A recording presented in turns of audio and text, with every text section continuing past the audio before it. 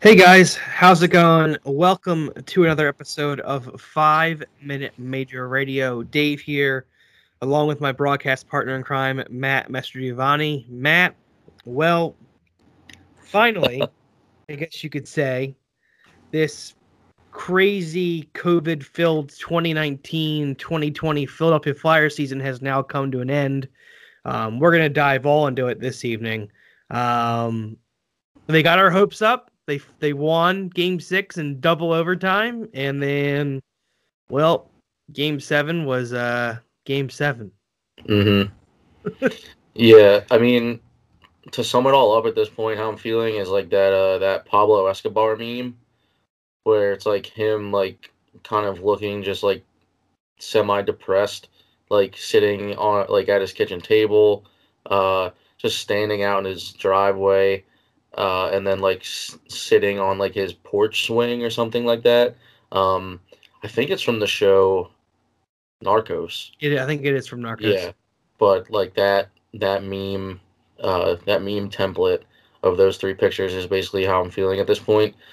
Because I mean, again, regardless if there's a pandemic or not, when your team gets eliminated from the playoffs, you become a lot less invested. Where Yeah, like, yes, it's still cool that like there's playoff hockey going on, especially nowadays. But it's like, all right, like just kind of you're already ready for next season to begin, whenever that may be. I think in December or January. Who the hell knows what's going on with that? But like you said, I mean, the Flyers, they battled back. They made it interesting, and then they made it interesting all the way up until the puck dropped in Game 7, and then they just basically fell flat on their faces and just completely blew it. And I mean, we talked about this just a couple minutes ago before we started recording, but you put up 16 shots in a whole game, regardless of if it's Game 7 or not, even if it's not a playoff game, you're probably not going to win. So, yeah, I yeah, mean, and we saw almost, it was like the Flyers were basically hanging on for dear life, which they were for most of the series, and then got their footing back. And then again, like I said, they just completely just trip up, fall flat on their face, and there were, I mean, there were way too many times in the series, but especially in Game 7, for majority of the game from what I was watching, because I was um, safely away in the mountains this weekend, but it was just bad. Like there was no fight in this team. Like I mean, Carter Hart as usual was good. Like he was the best part of this series, I would say. Um, Aside from Lindblom coming back, which we can touch on, but it's like first and foremost they had to play a Game 7, and they they had, it it looked like they had reverted back to like Dave Hackstall era Flyers, and I hate that we have to say that because we saw so much promise from this team in the regular season before the pause, and for them to just go out like with a like yeah, that it like just to sputter out in a Game 7, like it was just it's brutal. Like you had so much hope where again they were a juggernaut going into the pause. They went on that 9 game win streak. They lost to Boston. The next game gets canceled because of obviously the pandemic. I guess starts up in the United States at least, but like before everything went sideways, there was a lot of hope, and there still is a lot of hope. Don't get me wrong, but like just focused on this season, there was a lot of hope for this team to do something and to make a splash in the playoffs for the first time in a decade, and you felt it with Montreal, where it's like, all right, like they can kind of like they can get by because obviously Montreal surprised the Penguins and they ousted them in the qualifier round. But then you saw the Flyers like come up and you're like, all right, like we just basically steamrolled the top three teams in the Eastern Conference. Went from 4-1. We come in against the number 8 seed in the East, the number 24 seed in the whole playoffs, yep, um, and we struggle against them, but we get by. So you're like, all right, like we'll call it like a win's a win. And then we saw the Islanders did kind of do the same thing I mean, they did the same thing to us, where they basically, again, we've said this ad nauseum. They just basically choke you out and suffocate you with their forecheck, with their transition, whatever you want to call it. And they did the same thing to not the New York Rangers, the Washington Capitals in the first round. Same thing to the Flyers, but it hurts a lot more when you're a Flyers fan and you're seeing this. Like, this looks terrible. And yeah, I mean, like, again, the Islanders are, and we've said this again before, the Islanders shouldn't be good on paper, but the way Barry Trotz utilized his players and his matchups and even his goalies, I mean, I think, like, you could argue that he outcoached Alain Vigneault. Like, I'm trying to think what else. He outcoached Alain Vigneault. Plus, I mean, we could talk about the lineup decisions that Vigneault and the Flyers coaches made in this series forever. But to some degree, I feel like it's got to come down to the players themselves, where, like, you got to realize you're in the second round of the Stanley Cup playoffs. Yeah, there's no one in the stands. Yes, like, the outside world is a dumpster fire, but, like, you still have your quote-unquote job to do to play your best to help your team win a Stanley Cup. And there was not enough of that, obviously, to have that happen for the Flyers. And, I mean, it just makes it even worse where, like, again, there was so much promise, and you just kind of saw them go out with, like, a fizzle instead of a bang. So, but I'll throw it over to you, Dave, and you can kind of release how you're feeling, and we'll just go from there, because we're basically just kind of, this is like the eulogy for the season here. Yeah. Just in the moment, Saturday night, I was livid, furious. You know, I posted on all of our socials, the better team won, end of story, and that's accurate. The Philadelphia Flyers did bounce back from trailing 3-1 in this series. They won Game 5 and Game 6, both games in overtime to force a Game 7. And that does take a lot of momentum and energy on your side, but it's also very taxing. Yeah. And you essentially, you know, Game 6 went into double overtime. And, of course, Game 5 just went into single overtime. So you essentially played an extra game's worth of hockey, like an extra like hockey game, to even up the series at 3 apiece. So, well, and it was also, like, not to interrupt, but it was also almost like an enigma where it was like, it was kind of backwards, where, like, the Flyers got better the later the game went, where it was like they controlled play in the overtimes that they played in so much better than they did in any of those regular, like, regulation periods, which is completely backwards, because obviously you don't even want to go into overtime, but it's like, they're like, if they played 4 or 5 periods, they were the better team in the extra periods, which, I mean, again, a win's a win in the playoffs, no matter how ugly it is, but, like, the ugliness, and just there were so many negatives that the Flyers had going for them that completely outshined them in this series. But when you look at the regular season and you look at the season as a whole, there are a lot of moments, there are a lot of positives, and I think the positives do outweigh the negatives. I think we talked about this last week too. Yeah. But and we're going to address it more in detail tonight. The series as a microcosm and as its own independent thing was bad. It was bad. I mean, we all love AB, but he got outcoached by Barry Trotz, as you said. And one of the big differences is, even though the Flyers on paper are a better team, whatever team comes to work, you know, brings their pail bucket or has their big boy pants per se on, is going to win the hockey game. The New York Islanders brought their lunch pail and their big boy pants, and they came to play. And the Islanders stars showed up. Matt Barzal was electric. Anders Lee was fantastic. Bailey was great. Eberle was great. You know, their offensive stars came through. Flyers stars were not really existent in these playoffs. They got by in the round robin and against the Montreal Canadiens, and up until Game 7 on superb goaltending from Carter Hart, decent defense, and third, fourth liners scoring. Your only real top 6 forward that impressed you in points in this postseason was Kevin Hayes. In 16 games, he had 4 goals, 9 assists for 13 points. Not a bad playoff debut for your first year as a Philadelphia Flyer. Those are solid numbers.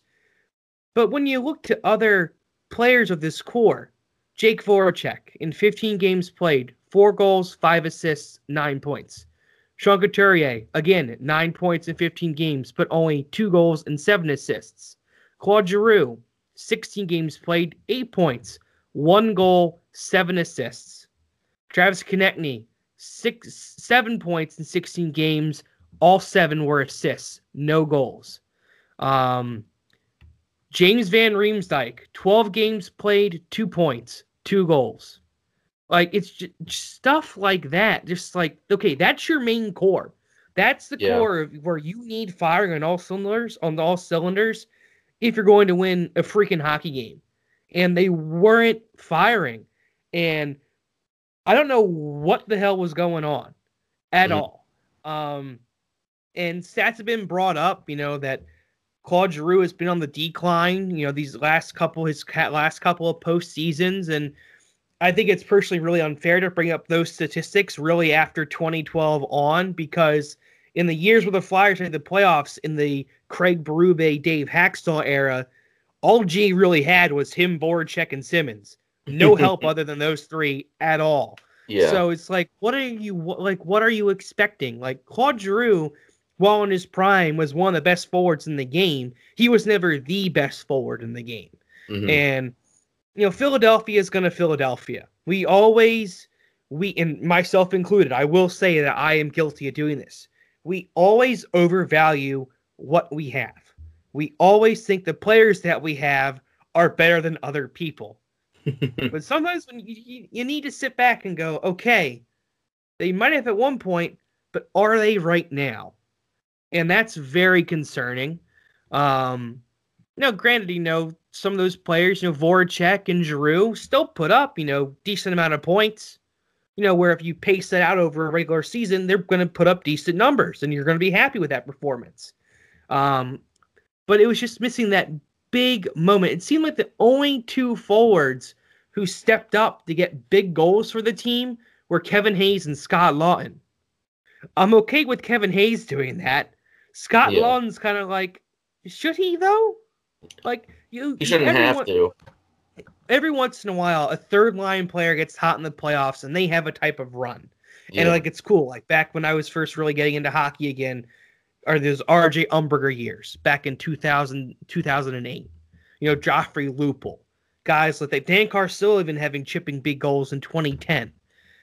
But they're doing that along with your big guns being there and showing up. Yeah. And I can tell you right now that Jake Voracek and Claude Giroux and James Van Riemsdyk are under a whole lot of fire right now. And I feel like this fan base right now is out for blood. Like, they are not happy. And I get... When are we not out for blood, though? Like, that's Philadelphia is going to Philadelphia. Yeah. And it just stinks because, I definitely think, if the Flyers, stayed the 4 seed in the postseason and lost in the second round and had this type of performance, people would have gone, you know what, it's okay. They were the 4 seed. They just missed out on playing in a qualifying round. They made it to the second round. That's cool. But when you jump from 4 to 1, expectations go way, way, way up. Yeah. And then your whole mind changes because you're we're the first seed. We're the best team in the conference. Let's go. And then you see how the way they played Montreal, and then you see the way they handled the Islanders, and everyone's kind of like, this is not how a number 1 seed should be playing. And it sucks. It was disappointing. Am I proud of the fact that for the first time in, almost 10 years, the Philadelphia Flyers advanced to the second round of the playoffs? You damn right I am. Am I proud they battled back to force a Game 7? Damn straight I am. Like, those are all impressive things. Yeah. And it's all very, very good for the next core of this team. Like, even though Travis Konecny was invisible this postseason, still good experience.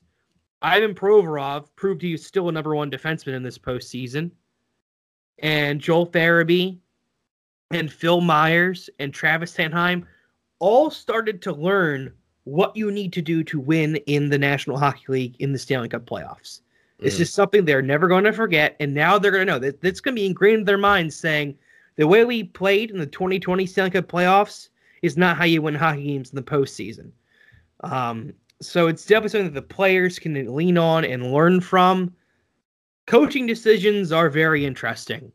All right, so I'll let you finish, but that'll transition into my thoughts here. But finish your thought, and then we'll go back to me. I just don't understand. Alain Vigneault, Michel Therrien, Mike Yeo, and Ian Lapierre, all throughout the season, always seem to know what to do with this lineup during the regular season if there was something wrong. They had the right fix, and it worked. In the postseason, that didn't seem to work. And there was also a big reluctance to fix the lineup if something wasn't working.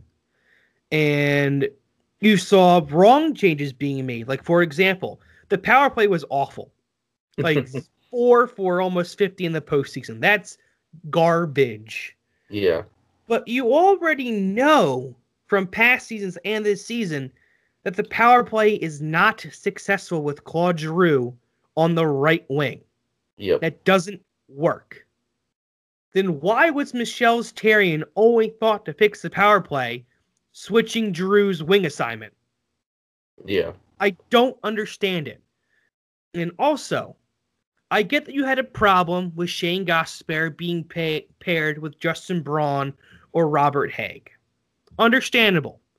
Ghost is a guy who's going to need a really good defensive presence with him. Like, he has to be in the top 4 to be a successful defenseman. Okay, get that. Cool. But when you have a team like the New York Islanders, where you make chances off of odd end rushes and that quick transition, you need that speed and that offensive firepower from your blue line. That wasn't there. You're not going to have that ghost element with Hägg or Braun in the lineup. So at one point, I don't wonder why they thought, you know what? Let's change some things up. Let's pair Ghost with Provorov. We can slide Niskanen down to Sanheim, and we can put Myers with Hägg or Myers and Braun. Like, just something. Like, I get, I understand why they didn't do that, because Braun and Hägg were a decent third pairing, and you really saw the emergence of Phil Myers and Travis Sanheim as a second pairing, and at times, Phil Myers looked like the best Flyers defenseman. But at a certain point, when it comes to do or die and trying to survive in the playoffs, you need to make those changes. Yeah. And you need to get the best lineup deployed possible to win you games. And I'm convinced that in this postseason, Alain Vigneault, Mike Yeo, Michel Therrien, and Ian Lapierre did not do that. And at least in the second round. The buttons they seemed to push in the first round against the Canadiens worked. Got the job done. You won in 6 games. Yeah. It failed against the Islanders. I'm real quick, Matt, before I give you back the talking stick. I definitely think Alain Vigneault's job is safe, obviously. Brand new head coach. Players seem to love him. Lappy's been here a long time. He got reassigned to a new role this year, was originally up in the press box. Then they moved him back down to the bench for player morale reasons. Mike Yeo has done a pretty good job. But what has Michel Therrien done this year? The power play has been abysmal. And I really don't think his job is safe. Yeah. And he's also, the luxury you have with having 3 of your 4 assistant coaches being ex-head coaches is those 2 assistants who are ex-head coaches. There are teams who want coaches. So I am fingers crossed, hoping either Michel Therrien gets his ass fired or gets hired by another NHL team, because it's clear that Michel Therrien, at least running this defense and running this power play, is not working. Yeah. And with that, Matt, I'll hand you back the talking stick. Thank you. Yeah, I mean, that's definitely one of my main points too, where I was going to say you could, going back to like the Flyers losing to the Islanders, I could pinpoint 3 things, maybe 4 if I counted correctly, that you can kind of boil it down to is why the Flyers lost. Not even just in the Islanders series, but in the playoffs. Like you just said, the power play, garbage. Hot garbage. Yeah, the Flyers were way too active in their own defensive zone for way too long, which leads to my third point. It's the same players getting Turnovers. head in their own zone too every time too. Yes. So, which led to turnovers in our own zone, which obviously leads to goals after a while because again, we saw the Flyers in their own zone for upwards of like 5+ minutes at a time where it's even strength out there and it looks like the other team has a 3-man advantage or 2-man advantage because like your defensemen, forwards, anyone like your whole team cannot move the puck fast enough or simply just put the puck off the boards and clear the blue line and make the other team regroup and then try again. But like I mean, we saw points where the Flyers were just getting completely outplayed for way too long, and they paid for it way too often.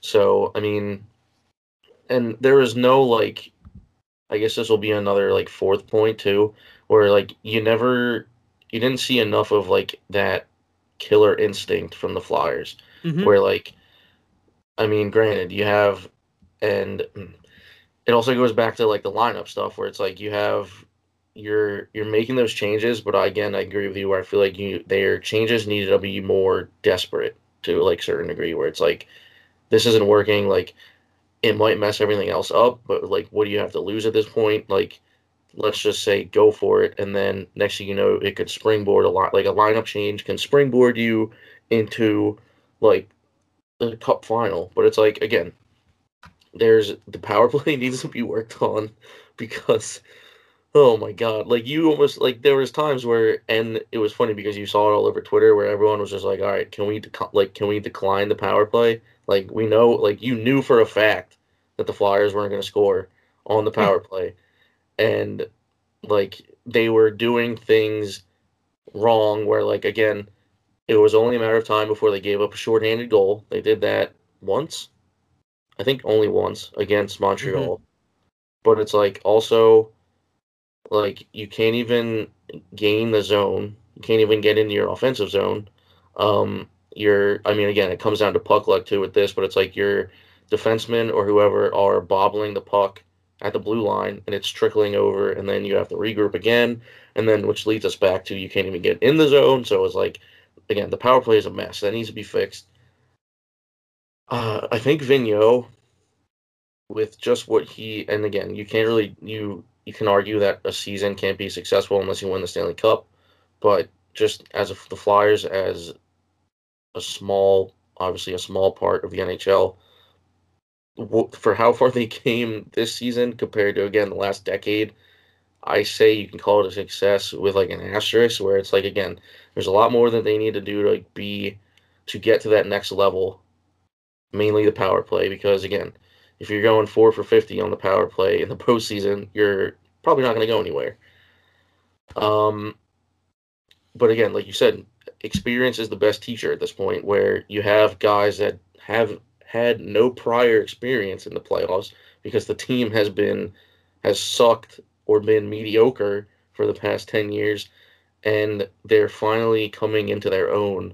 Where we talked about this again last week, where it's a breath of fresh air knowing that the team that we have now, on top of possible changes that we could see down the road in the near future with the draft and the free agency and all that stuff coming up, which we'll touch on in the future when all that stuff gets closer. But it's nice knowing that the window for success, as in winning a Stanley Cup, is only opening again after being the Great Wall of China that it was about being closed, and there was nowhere to go for this team besides just like flatline or down. So it's nice to see things trending in the right direction again, and obviously you hope that they keep trending in the right direction because again, there's a lot of positives to take away from this season. I'm confident saying that we have a franchise goalie in Carter Hart for the next 10 years, hopefully, at least. I can confirm that as well. Yes. Brian Elliott he's been a more than solid 1B goalie, aka more of a backup since Hart's obviously like a workhorse in the net. So I wouldn't mind him seeing him come back. Like you said again, we've seen Provorov, Sanheim, and Myers become very dominant. Couturier could win the Selke for the first time. We all were eating our words about Kevin Hayes when he got hot, which was great. But again, you can say yes. Like it sucks that they crapped out in the second round, but there's a lot to look forward to, and there's finally light at the end of the tunnel. And at some point you're just here for the ride, where you're like, all right, like what is this team gonna do next to rip my heart out of my chest, or like make me elated and like happy. So again, only time will tell at this point, but I guess we can kind of put this one to rest for now, where the 2019-2020 Flyers are done. And I'm trying to think. I'll probably just throw it over to you again because I'm just kind of rambling on at this point. So, well, with that being said, we'll wrap up our Flyers coverage for now as we see fit. We can touch on one more thing, if you want. Oscar Lindblom.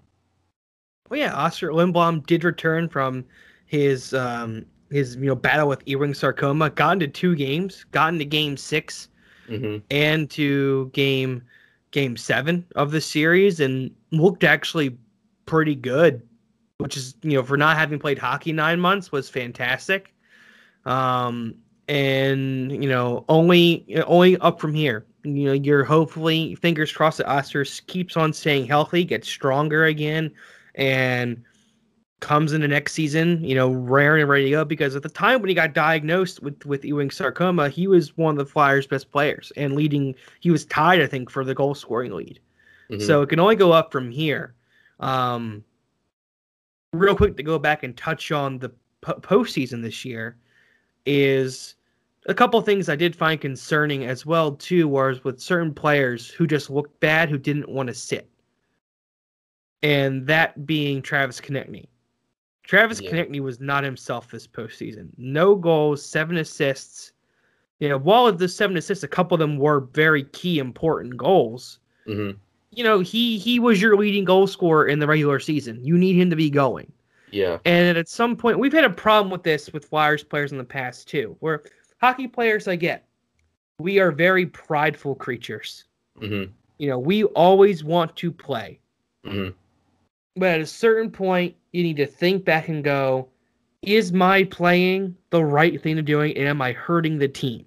Konecny blocked that shot in the first round against Montreal Canadiens off his foot and left and did not play the rest of Game 5. He looked awful when he returned ever since. Yeah. And if you are hurt to the point of where you're not producing and you're not your normal self, you are hurting the team, you need to sit your ass down. Because there's someone else who is healthy and go in the lineup and can be better than you because they are just straight up healthy. So that was frustrating because I feel like TK could have hurt the team, and who knows who else could have fit under that bubble there. But with that now, Matt, real quick, I'll take your thoughts on Oscar Lindblom, and then we can kind of move into our summary of a real quick summary of the Flyers' regular season as a look to the future for next year. Yeah. I think there's one word to describe Lindblom is that it's awesome. You saw his battle start back in, was it early December, I think? Yeah, early December he got diagnosed. Yeah. And then, you didn't know what was going to happen at that point, because at that point he becomes a human being first as opposed to a hockey player, where you're not even worried about when he's going to come back. You're just worried if he's going to be okay. And we saw him going through his treatments. He obviously wasn't playing that whole time. But then there was hope. And I think it was they said 2 months and a day. So 2 months ago, July. Yeah. Early July. Early July, you saw, at first there were fake reports that he was done his chemo treatments, and like basically cancer free. But then again, those turned out to be fake. And then just a few days later, we got the real thing, and it was just again, it was great to see where I mean, anyone who beats any cancer is a warrior. But I mean, like again, I think it was Penn Medicine who was doing his treatments, and they're Mm-hmm. obviously one of the top hospitals in the world. But yeah, you saw him ring his bell. You saw him thank you all the nurses. His girlfriend was there, so like he was obviously officially cancer free, done treatment. So then you were like, oh, like maybe like is there a chance he can play? Because that was also right around the time where we like hockey was coming back. So and obviously that's one of the first things on everyone's minds is like if the Flyers make it far enough, can he play? Or, I mean, I think it was just going to be a morale boost either way if he was just with them in the bubble, which he was after the first few days. Um, Mm-hmm. but I mean, again, you would have just loved to see a lot more jump out of the Flyers, like knowing that a guy like that was just even like suiting up, like, and I'm sure it does, like, I'm sure it did get them like fired up, but like it just didn't seem like it from the way they played most of the time. But anyway, going back to just Lindblom himself, I mean, guy's a warrior, and I mean he made it back for 2 games, but obviously the season's over now, so hopefully he can kind of get to back to 100% where he was maybe before his diagnosis. But hey, I mean, he's just got to keep working, keep battling, and I mean, he can definitely become. He can become. I'm not a doctor, so I won't say definitely, but he hopefully can become um, the same player he was again before his diagnosis because he was playing really well. And yeah, I mean, just hopefully we'll see him just get better and better. Yeah, and in the 30 regular season games Lindblom did skate in before his Ewing sarcoma diagnosis, he had 11 goals and 7 assists for 18 points. Hmm. So that's pretty good numbers there for Yeah, a second year player, third year player. yeah, So only up from there. But with that, we can kind of move on to our summary of at least the 2019-20 regular season, which is bright and like we did say, while it seems a little gloomy and dark now, overall was a success. yeah. In 69 nice games played, the Flyers were 41, 21, and 7 with 89 points, finishing fourth overall in the Eastern Conference.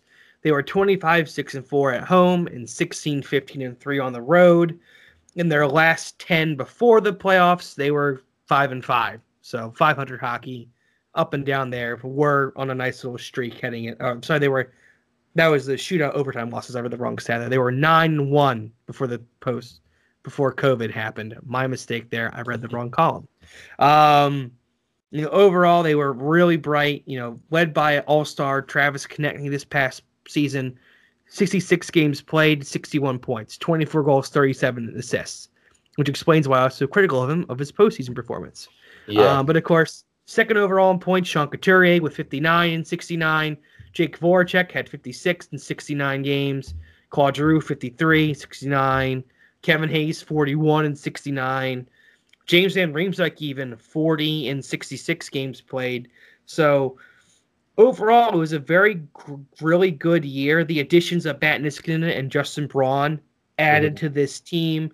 You saw players like Konecny and Provorov, and Phil Myers and Sanheim and Carter Hart take that next step and elevate their play to help the team out. You saw Joel Farabee come in. You saw lower end additions like Tyler Pitlick make a real nice push in addition to this lineup. And then, of course, eventually got a taste of Morgan Frost in there as well. But overall, a fantastic season. Kind of that next step into saying, okay, we're the Flyers and we're relevant again. Yeah. And honestly, we can only go up from here. If the Yeah. team goes down, there's a big problem somewhere. Mm. But really thinking about whenever the next season takes place, I have high expectations for this team. They prove now that they can win and they can hang with the rest of the Eastern Conference and the rest of the NHL. Yes. We have a franchise goalie. Carter Hart, markets assigned, sealed, and done. Yeah. So we just need to make those right tinkerings for the next off season, make the right plans in place. And like you mentioned, Matt, and we talked about last week too, the window of opening a Stanley Cup is starting to creak open now. And it's going to be open for a good chunk of time. Yeah. Something that will be interesting, I think, is who sticks around. Mm-hmm. I think another thing that we saw from this postseason was that Alain Vigneault maybe not so happy with the performance of his core players. Yeah. And he definitely was vocal about it. So, it'll be interesting to see who sticks around. Of course, Justin Braun's a UFA. Mm-hmm. Nate Thompson and Derek Grant are both unrestricted free agents. Brian Elliott's an unrestricted free agent. So there are some key contracts coming off the books. Yeah. Matt Niskanen only on the book for one more year after this. Nolan overall, Patrick even? Nolan Patrick's an RFA as of right now, and I was starting to see a debate online Twitter yesterday and earlier today of should the Flyers even re-sign him? And I'm like, why is this even a question? Yeah. You're hoping he can get his career back on track, but he has to get better as a human being first. It's kind of the same thing with Lindblom. So you're hoping the next steps can be made, and you're wondering what's going to happen with Shane Gostisbehere. Is he going to get traded, or are we going to keep wasting his and our time by benching him and not playing him? You got Igor Zamula, who's going to be pro. Wyatt Wiley's going to be pro. Wade Allison, Tanner Laczynski, they're all becoming professional players. So you're adding in the core pipeline and the core prospects. They're now going to be with the Lehigh Valley Phantoms or on the Philadelphia Flyers roster. So the time is now. Flyers also kept the majority of their picks for the past upcoming drafts. This upcoming draft, they have all their picks except for one, which is the third round. That belongs to the San Jose Sharks because that was in the Justin Braun trade last summer. Mm-hmm. Next year, they've got all their picks except for their fifth round. And then in 2022, they have all their picks as of right now. So in a win-now mode, which we are now entering, picks and prospects are excellent little trade bits. So I'm really looking forward to see where this team can go. I'm looking forward to seeing more from Joel Farabee, more from Morgan Frost, more from Provorov and Konechny, Frost, Sanheim and Myers, of course, and obviously Carter Hart. This team, they are all entering their primes. Yeah. And they are the next future, the next core of this team, and I'm excited to see where they can go with them. Oh, man, that's a tough one to follow up. So I'm going to do you one better and summarize my thoughts in one word. I'm just kidding. So here, I'll go a little different here, but I'll summarize my thoughts in one word for the team just going forward. And I think that one word is rise, where if you look at the NHL as a whole, we're going to see, we feel like we basically repeat ourselves every week, but whatever. We're going to see the shift in the balance of power in the NHL, where the teams that have been good and dangerous in recent years are declining a bit in ways, shapes, and forms. And the teams who haven't been doing well in recent years are on the rise. I think the Flyers are one of the prime examples of that. But yeah, I mean, and again, I'll go from one word to one sentence. Great work, but still work to be done. And there could be some changes to the roster, which could be for better or for worse, hopefully for better, where, like you said, we're going to get a second look at these guys that we got during the season, trade-wise, signing-wise. And, I mean, we'll talk about this again in the coming weeks. But free agency is coming up. The free agency class isn't the best out there, but there's still some possible white whales that could be landed, or I don't want to say killed because like whaling's like not cool, but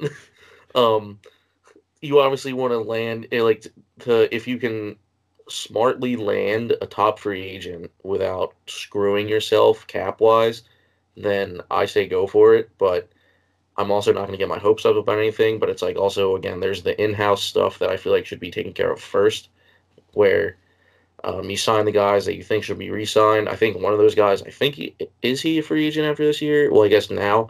Pitlick? Tyler Pitlick? Pitlick, yeah.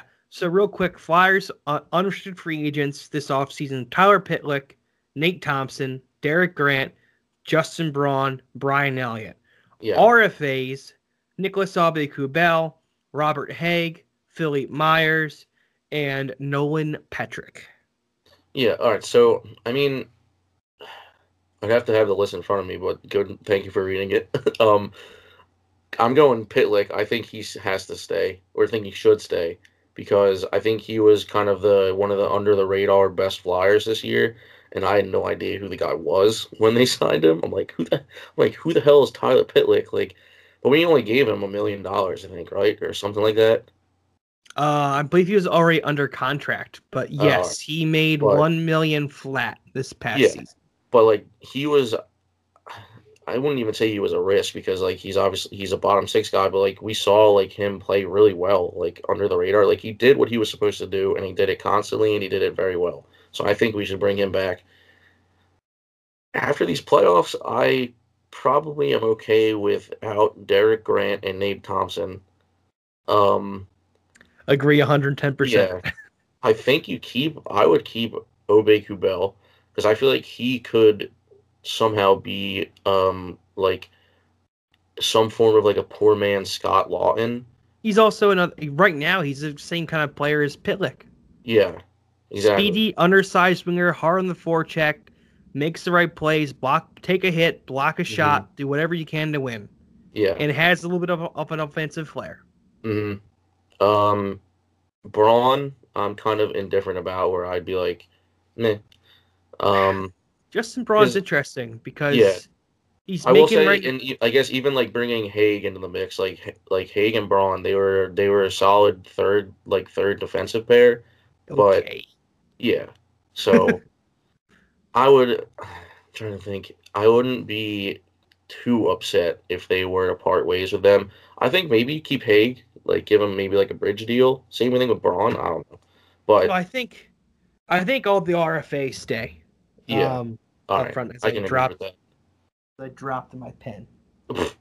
Yeah, I think the Flyers do manage to keep all the RFAs, including Nolan Patrick. Get out here with this nonsense. The Flyers should sign him or not. Yeah.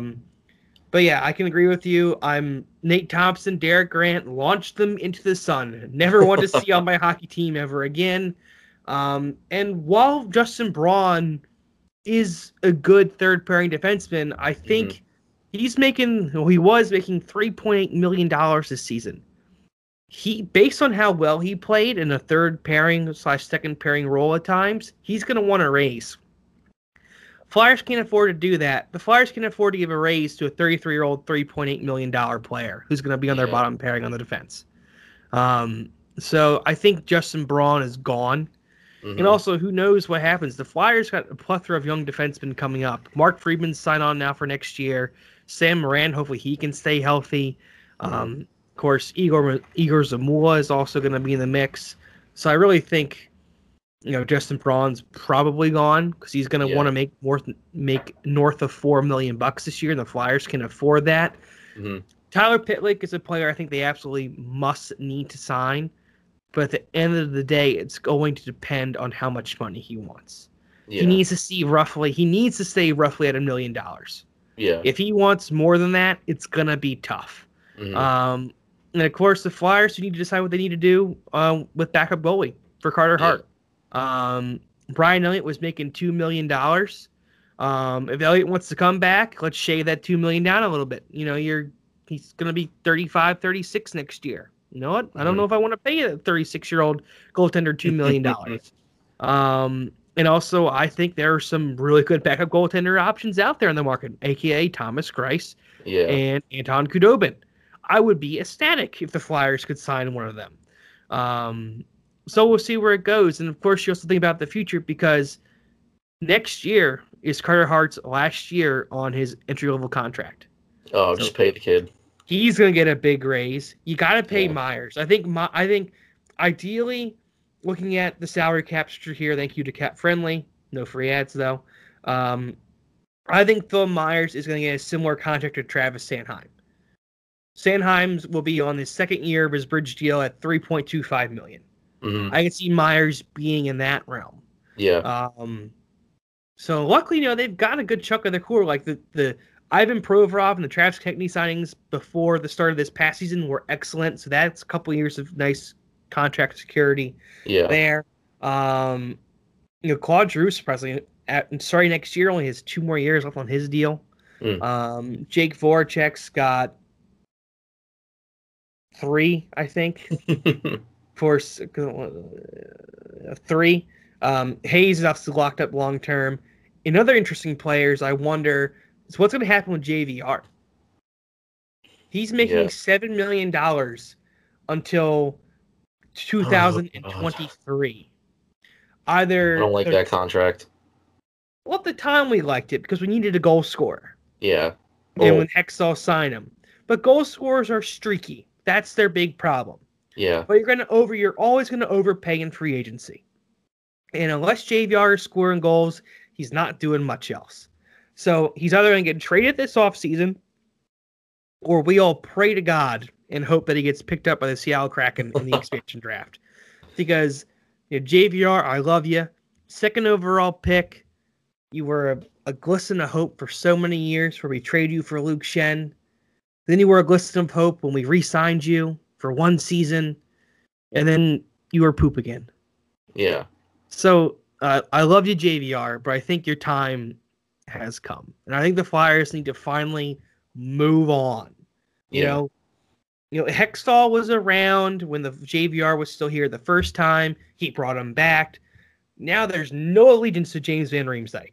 None at all. So we'll see what happens. But they've got, they're up against the cap again. The Flyers are yet again a salary cap team. And thanks to COVID, the salary cap is staying flat for probably the next couple of years. Yep. So you're not going to have that rising cap that gives you more cap space. It's stuck at $81.5 million. Which, in hindsight, is, what actually is a lot of damn money. Yeah. But not when you have an expensive professional pro sports team to run. Yeah. So this will be very, very interesting. But yeah. Yeah, I mean, I think it'll just be, there's already been success with this team. Obviously, there can be more. And we're just kind of, again, here for the ride at this point with the offseason being here because they won't be playing any games for the next at least probably 3 months maybe. But, I mean, it's exciting and it's just nice to have something to talk about where, again, we have that well-stocked prospect pool, but there's also stuff that they can do as an organization to bring in outside players because now that the Flyers are coming into the contender status again, you might start seeing those high-profile free agents being like, hey, like maybe I want to go to Philadelphia for a chance to like make something happen and win a cup. So, I mean, it's like I said, it's going to be interesting to see what happens. And now that we don't have any Flyers hockey to watch, you just got to kind of sit back, relax as much as you can with how stressful this team can be. And just let all the pieces hopefully fall into the right places. But, yeah, I mean, it's tough to say. I'm trying to think. It's going to be tough, but it's also, again, going to be interesting because the salary cap's not going up.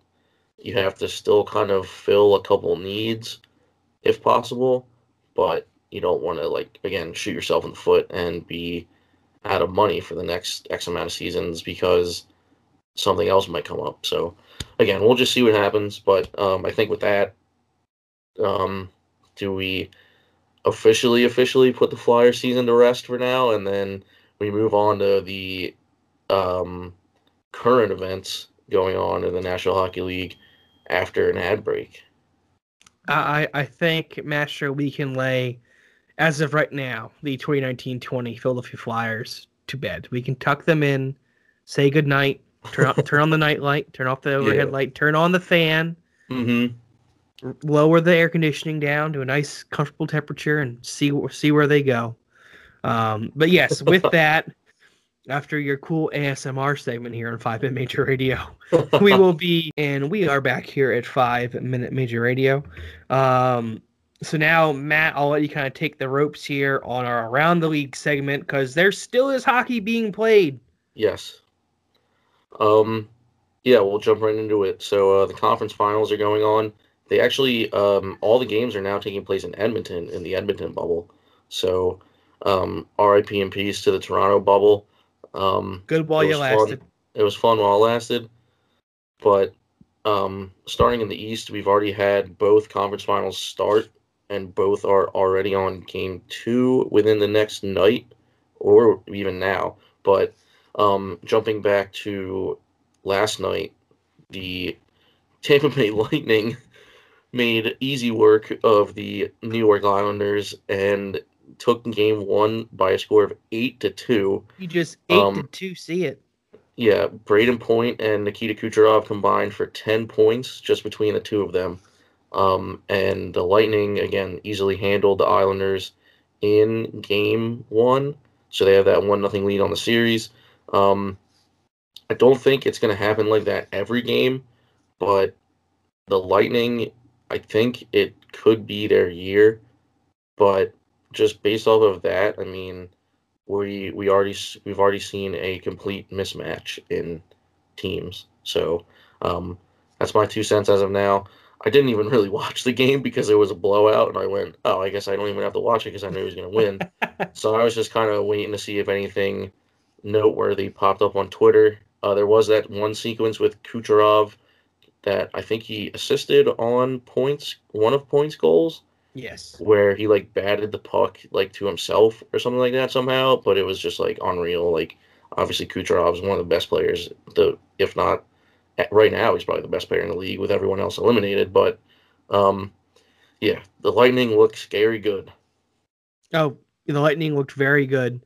And I saw the meme today going around on Flyers Twitter today where it was the Flyers like holding open the door for the New York Islanders. And then there's Jason Voorhees, but with a Tampa Bay Lightning logo with a Oh, machete, say they're geez. getting ready to stab him. And I was like, yeah, sounds about right. Like, like we said in our analysis of the Flyers Islanders series, the better team's going to come to win. Well, the Yeah, better team showed up last night, and Matt, I agree with you. I think this is Tampa's year. Um, I'm predicting a Tampa Vegas Stanley Cup final, and I think Tampa wins. They are just even without Steven Stamkos, they are firing on all cylinders, and they are yeah, scary, scary good. yeah. Um, so I think the Islanders will win one game this series, but my pick officially is Tampa in 5. Where I don't think Tampa's 3 other wins are going to be 8-2 blowouts. Hmm. I could still feasibly see 4-1, 5-1, Yeah. maybe even Well, a 3-0 shutout because Vasilevsky's been one of the best goalies in the playoffs. yeah, and like the shot margin itself wasn't even that bad either because it was like shots were 34-24 Tampa, obviously. But I mean, 8 goals, like what a way to just step on a team's throat right out of the gate. And Did, obviously, like the Islanders just played a game 7, and then had to travel. and then had to, yeah, so like that's not going to help the Islanders case. But yeah, I think you're probably right. I think this is going to go 5 games, but I think the Lightning are going to kind of make quick, semi-quick work of the Islanders. Um, again, Did you see real quick? Do you see Elliot Friedman's stat? no, I think yeah, I did, but I forget though. The Tampa Bay Lightning, every shot attempt they made until like 67 seconds left from the game Yeah, hit that's the what it was. net. Yeah, So the Tampa Bay Lightning in 57, in the majority of the whole hockey game, yes, every shot was made it to Thomas Greiss or Semyon Varlamov. that's And you're crazy. gonna score 8 goals when you do that. Yeah, yeah. But game 2 of that series is tomorrow night at 8 o'clock on NBC Sports. Which brings us to just our only other series at this point. Um, we can kind of rewind a little bit because we did have an upset. I'd say the Dallas Stars took down the Colorado Avalanche in Game 7 in overtime. So it doesn't get any better than that as a hockey fan. But the Dallas Stars are in the conference finals against the Vegas Golden Knights, and they have a 1-0 series lead. That first game was on Sunday, and the Stars took it just 1-0. But I mean, hey, 1 goal is all you need if you just stop the other team's all their shots. Um, Yeah. And then game 2 of that series is actually on now. They're in the first period. It's 0-0, and there's about 3 minutes left in the first. So after we're done recording this, we'll probably go watch that and see what happens with that. But I don't know, man. It's tough to call. Like, I want to say Vegas takes it because I did have them in the conference final, the Western Conference final, so I'm half right about that. But just the way that Dallas is almost like, I guess can you call Dallas like the team of destiny in a way where like you didn't really think they were gonna get past Calgary, and then they put up a 7 spot against Calgary in Game 6 after Calgary was up 3-0. And then they take the Avalanche the distance and beat them in a Game 7 overtime. And then you have the whole thing with like Anton Khudobin being like unreal. So I don't know. I mean, I'll go Golden Knights in 7 in this. I think this might go the distance as well. But I just feel like the Knights are going to be too tough to go away because, I mean, with Leonard and Fleury just in net, I feel like that's a pretty lethal combo, and any one of those guys can be on their A game any day of the week. So we'll see. But for now, again, like I said, they're scoreless in Game 2. Game 3 of that series is Thursday. So each series at this point is every other day. Yeah. And then, so there's one game on every day, which is nice. So, Dave, what do you got? I think Vegas is going to win in 6 or 7 games. I think just Dallas is they're doing enough to stick around. Mm-hmm. But honestly, it could go either way. But I'm making my prediction that Vegas is going to win just by looking on paper. That's it. I'm seeing the better team on paper is easily hands down the Vegas Golden Knights. That being said, if the Dallas Stars can shut down Vegas like they did in Game 1, they'll win the series. Yeah. But it was definitely an interesting decision, I think, by Pete DeBoer to start Marc-Andre Fleury in Game 1 over Robin Lehner, who was fantastic, who has been fantastic for you this postseason. But the Dallas Stars, they're that sneaky team that just has made it to the Western Conference Final, I believe, for the first time since 2008. So it'll definitely be interesting. Mm-hmm. It's great hockey to watch. Saturday's game was entertaining, even though it was only 1-0. Yeah. But I'm definitely, like you said, man, as soon as we're done recording, I'm gonna be editing this and throwing that game on in the background because who knows? And now that I'm not invested in watching playoff hockey, really, give me all the overtimes. Yeah. I am no longer going to be stressed out about them. Give me games that go 5-6 overtimes. I am here for it. But yeah, like in conclusion, again, I do think Vegas wins this series in 6 or 7 games. I'm leaning towards 6, but 7 is it's not out of the realm of possibility. Well said. Well said. Sorry, I just got a text. But with that being said, I mean, that's all we have to talk about series-wise. So we'll go from the on-the-ice play to some off-ice stuff with some news around the league. The NHL announced on, what was the 5th? Sunday? Yeah. Sorry. So, all right. So beginning this past Sunday, the 6th, the NHL was going to start announcing the awards for the regular season. And we already have a couple of those that were announced. So on Sunday, the first award that was awarded was the King Clancy Memorial Trophy, and that went to Matt Dumba of the Minnesota Wild. That is awarded to the player or players who best exemplify leadership qualities on and off the ice and have made a noteworthy humanitarian contribution in their communities.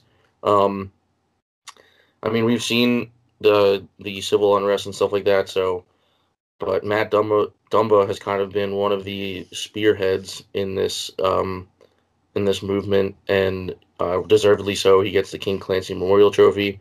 That's all I really have to say. Dave, what do you think? Yeah, no, deserving of the award. Matt Dunn has done a lot to be an active and good member in his community with the Minnesota Wild. So, all in all, deserving, and I've got no complaints here. All right. Now we can move on to our next award. So the next award that was announced was yesterday. This was, you can argue that like everyone, well, there's no arguing that everyone. I'm trying to think how to word this. Everyone deserves to win this award who's nominated for it. Mm-hmm.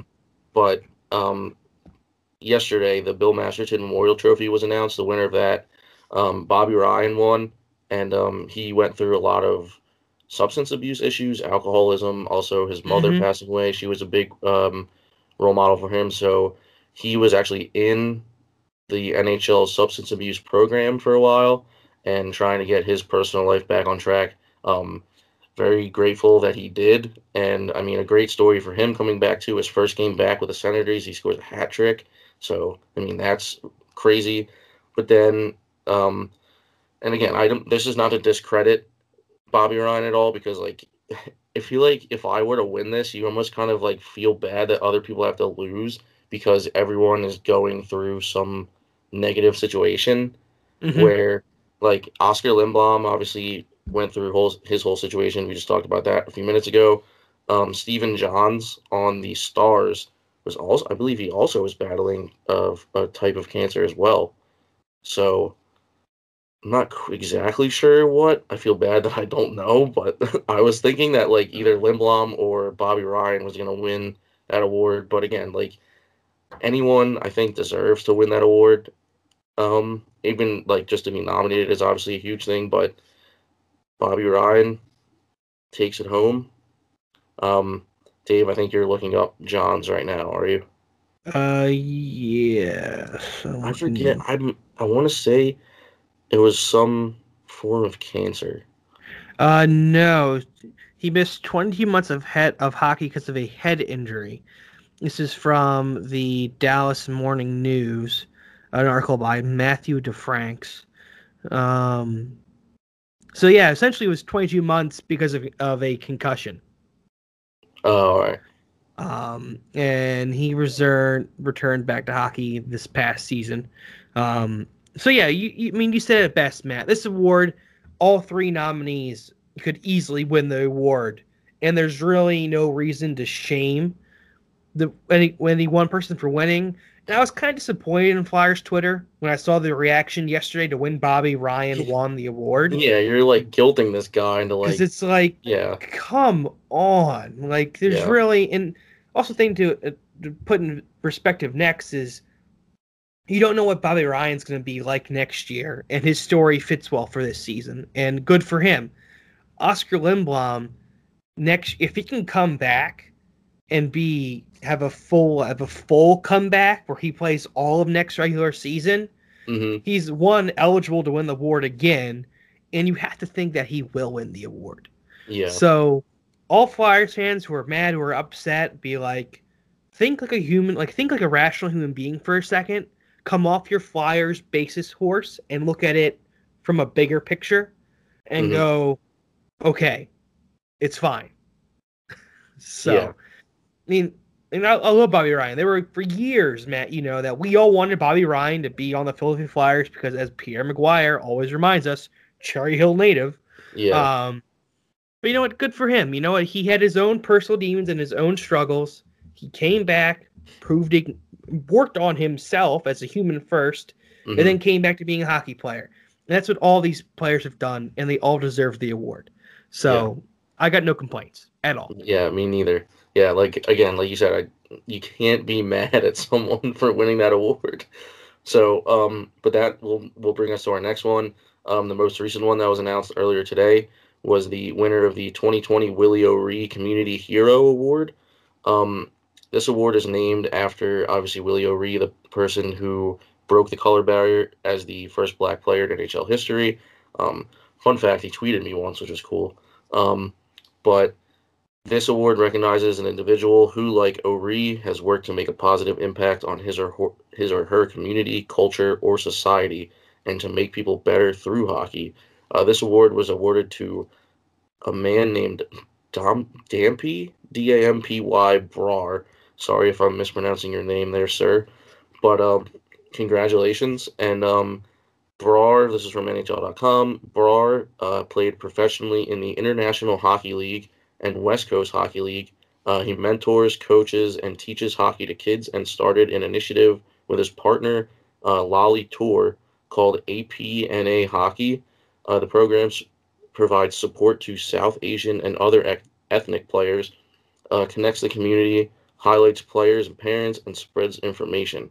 Um, he's done a lot with Haley Wickenheiser, one of the most famous Canadian hockey players, also a Hall of Famer.